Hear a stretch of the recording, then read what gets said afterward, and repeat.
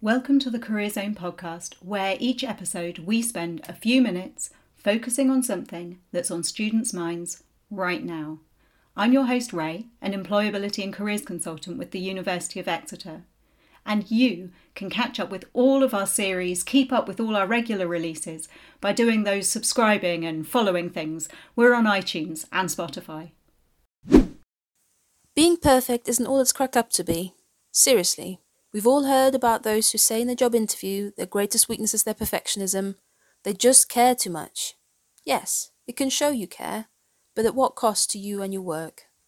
Today in this podcast, we're going to explore the what, why, and where next of perfectionism, specifically focusing on the context of an internship or the workplace.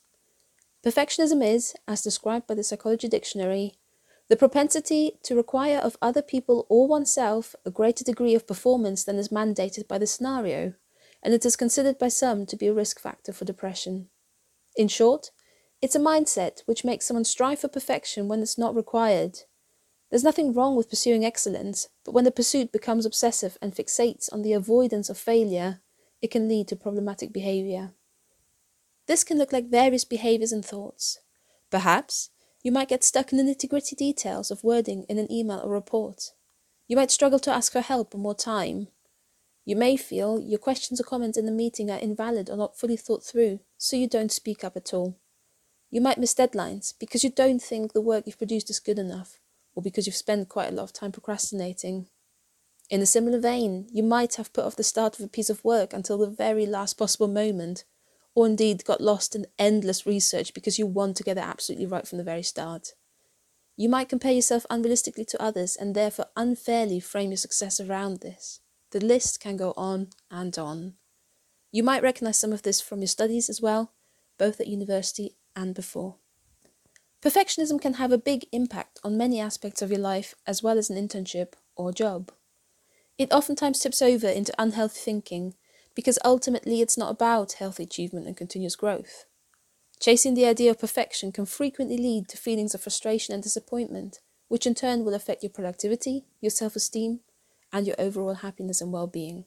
So it's well worth reflecting on your behaviours and attitudes and to avoid some of the pitfalls of the perfectionist mindset. In the workplace, perfectionism might affect your working relationships through a perceived lack of communication, which may arise if you struggle to ask for help. Perfectionism might stop you contributing in meetings or replying to emails. It can lead to burnout as the cognitive load is unsustainable, and all this might ultimately hamper your progression and success in the workplace. Going further, it might even eventually lead to disciplinary action if deadlines are consistently missed, or you might not pass a probationary period successfully. So where next? What can you do to tackle perfectionism? Firstly, remember that in employment, perfection isn't necessary and things can be good enough. Imperfect action is better than perfect inaction. You only need to convey what is required by sticking to the brief. Projects and outputs are often a work in progress, and your input will be one step of a whole process. Make a start on your tasks and keep in contact with colleagues or managers about your progress while you're chipping away at your work. Don't forget, mistakes are part of the day-to-day of working life and can even be a vehicle for improvement. In most jobs, it'll be up to you to think about how you best portion out your time and approach a project. You're probably already doing this as part of your degree to some extent, where you get limited guidance on how to complete coursework and manage revision. Use this time now to reflect on any tools that currently work for you. And if they're not working, experiment with different methods. There's plenty of resources about work style, project management, or time management approaches online. Don't forget to celebrate progress, not just your end products. And finally, remember to be self-compassionate. Be patient with yourself. Spend time acknowledging and actively reminding yourself of those parts of yourself, specifically here those working behaviours and habits, that are good. This was the Career Zone podcast, brought to you by the University of Exeter Career Zone. You can find this series on iTunes and Spotify, so do subscribe and follow us to keep up with our regular releases.